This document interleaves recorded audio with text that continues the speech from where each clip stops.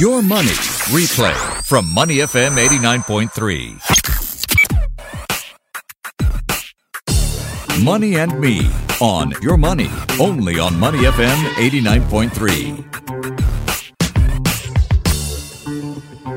Investing to secure your financial future may not be as difficult as you think. I'm reading Simply Invest, Naked Truths to Grow Your Money by Goh Yang Chai, a prominent figure in the financial advisory industry here in Singapore for over 30 years. He's pioneered a number of financial management models and heads the well-regarded GYC Financial Advisory.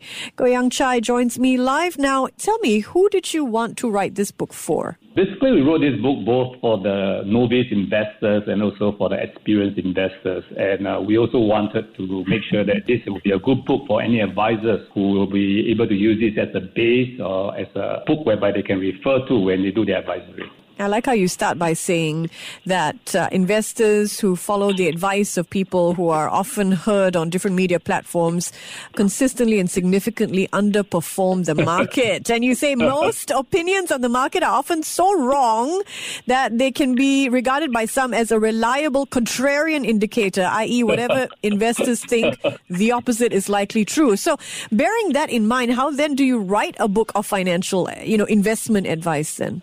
Basically, we want to say that don't listen to anybody. Don't listen to you. Don't listen to any investment expert, including don't listen to us. So what we are saying is that you should listen to the evidence. What we have done in this book is that we try to curate all the important financial truth in the market, and we try to distill decades of financial science that have been proven to help everyone to invest successfully. And then we try to simplify it as to the lowest denominator so that people can just use the book and can understand it and can simply apply it. That's great. You're the chief executive and founder of GYC Financial Advisory, over 30 years in the financial services industry. Do you still come across some of the misconceptions when it comes to conventional investing? There are follies of conventional investing. In fact, I'm not the one who said it. Economist William Sharpe in 1975, he did a research and he found out that majority of the forecasts are wrong. In fact, not a single person has accurately predicted an economic recession in almost 50 years. So we are saying that it's very difficult for a person to forecast. For example, people will say that if you can be 70% correct, you are pretty good investors. I mean, most people say that. But you see, for investment to work, there are two decisions. Okay. You have to decide when to buy and when to sell. So, simple math and probability will tell you that if you have a 70% accuracy when you buy a stock, you also need to have a 70% accuracy when you sell a stock. So 70 by 70 is actually 49%. So your probability is only worse off than tossing a coin, When to buy, when to sell, who to listen to, which headlines to read as well, right?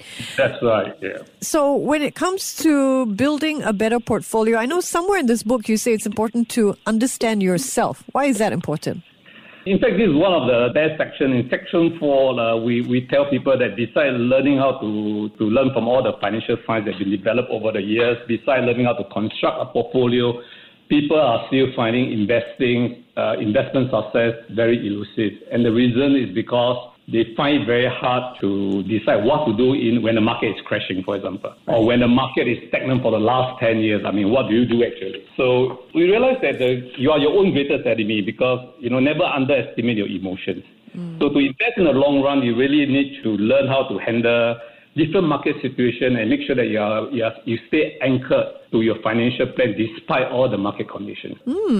And, when it came to packing a book, because you are chief executive of GYC Financial Advisory, was it, important to you to reach out to investors at all levels through this book? Yeah, that's the reason why we entitled the book Simply Invest. Basically, we're trying to say that there's no secret to investment. Many books will try to tell you that there's a secret, there's a way to invest, and probably some of the formulas that have been expounded is true for maybe some time, but not others. Okay. So we are saying that there's a better way to invest. Okay, but what is true some of the time? You have a chapter saying applying the greatest ideas from financial science. Can you share some? In fact, the whole segment is quite interesting because we actually listed research being done by some of the experts, and they found that a 7-year-old kid who are told to choose some ETFs and to stay invested as compared to some of the brainiest people, for example, in Mensa, and they track their performance, and after 15 years, they say, so who performed better, the 7-year-old kid or people who are in the Mensa? Or who runs Harvard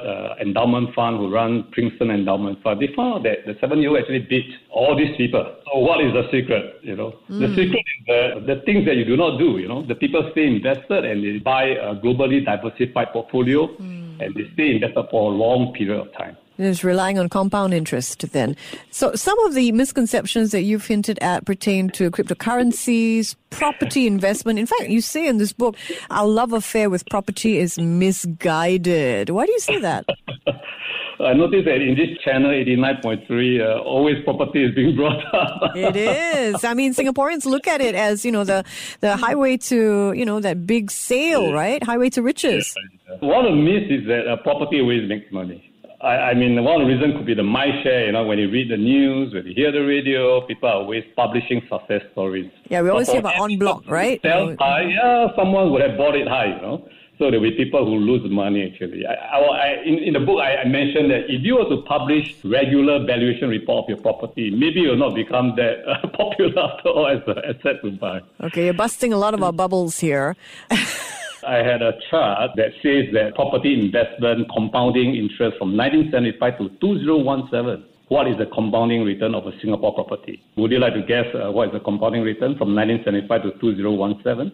1975 to 2017. I'm not sure. I think you're going to shock me with the statistic. Go ahead. It's 6.8%. But if you were to invest in the Singapore stock market, it would be 7.6%. So you're actually better off investing in the stock market. And if you were to invest in the globally diversified global stocks, it would be 8.4%. I mean, people are just irrational, Yeah, but it's true that property, people generally like property because, you can feel it, you can touch it, you can see it, but it's not true in terms of actual returns. Yeah. You have a chapter discussing the limits of index investing. This is interesting. Give us the high points there. Generally people will say that investing in ETF is a great way to invest, but there are two reasons why there are many reasons that we state in the book, but I'll just name two reasons. First is that some people invest in ETF as well as they invest stock. They buy and sell ETF. And that's not the way to invest in ETF. That means they try to time the market, they try to buy the ETF low and sell the ETF low. Yep. High. Yeah. So that's not the right way. The way to invest in ETF is to buy and stay invested. And the second reason why ETF may not be a good thing is because of the diversification effect. For example, if you were to invest in ETF, generally, at most, you'll be investing in about 1,300 stocks. Of course, if you were to invest in the unit trust, you are investing like 80 stocks, a globally diversified index. But if you were to invest in an enhanced index, funds that are specially designed, you can invest in 10,200 stocks. So that is one of the reasons why you want to have a more diversified portfolio. You need to look at enhanced index funds rather than just an ETF. Interesting. You say index investing is a scientifically sound and cheap way to successfully invest, right? Yeah, if you do not have any other way, that will be about the best way. Okay. So the internet has made, do-it-yourself investing something everybody is picking up these days. Do we still need a financial advisor? Some people do need advisors, some people do not need advisors. So generally, very few people do not need advisors. We will advise people that if they need an advisor, they should seek an advisor because the advisor gives you a certain perspective towards your investment, especially when markets are bad. But there are three groups of people that we think do not need advisors. One is people who are professionals, for example. I mean, they are really into their own game of investing and they like to do their own. Right. The second group of people could be extremely wealthy individuals whereby they've got family offices or this. Yeah. Okay, or self-directed investors with a lot of investment experience. But the advisors bring in a whole different scope of work in the sense that they help the client to do a financial plan to what we teach like people to, we live to invest or we invest to live. We would like to say that the latter is more correct, that this you invest to live. You do not want to every day worry about things like, is China having a trade war in US, and you're worried about. So the financial planner will help you to stay focused so that you will achieve your financial plan based on your financial goals. Do you remember that first stock that you bought that made you money? The first stock where I make my major money, in the sense I believe in investing in the enhanced index funds. So majority of my investment is into the enhanced index fund. Okay. Because I can invest in 10,200 stocks all at one go. And has that been your strategy from get-go? I would say that most of the wealth is built based on this strategy. Yeah. Tremendous. How do we build a better portfolio? We are suggesting to people that you should actually invest in a globally diversified portfolio. In fact, it's very interesting for the last 91 years, from 1926 to 2017, if you use the S&P 500, there are a total of 25,300 stocks. 25,000 stocks. They are responsible for making $1 become $7,000 per day in the 91 years. But we found out that there's only 1,000 stocks that's responsible for the total return of S&P 500. Out of 25,300 stocks, after 91 years, only 1,000 stocks survive. So if you are a stock picker, how would you know out of 25,300 stocks, which is the 1,000 stocks that will survive? Yeah, it's tough. 4%. It's only 4%. It's really tough. So why not you invest in the whole market so that you make sure and be necessary to ensure that you reap the return? Because it's very shocking that we find out that in general, a young graduate who works from 35 years to when they're retired at 60, they do not have $1 million. By right, if you are a young graduate and you are making decent amount of money, that long period of time, you should have at least $1 million when you retire. But surprisingly, many people do not have that. So it begs the question, what are you doing in the investment that is wrong, that doesn't work?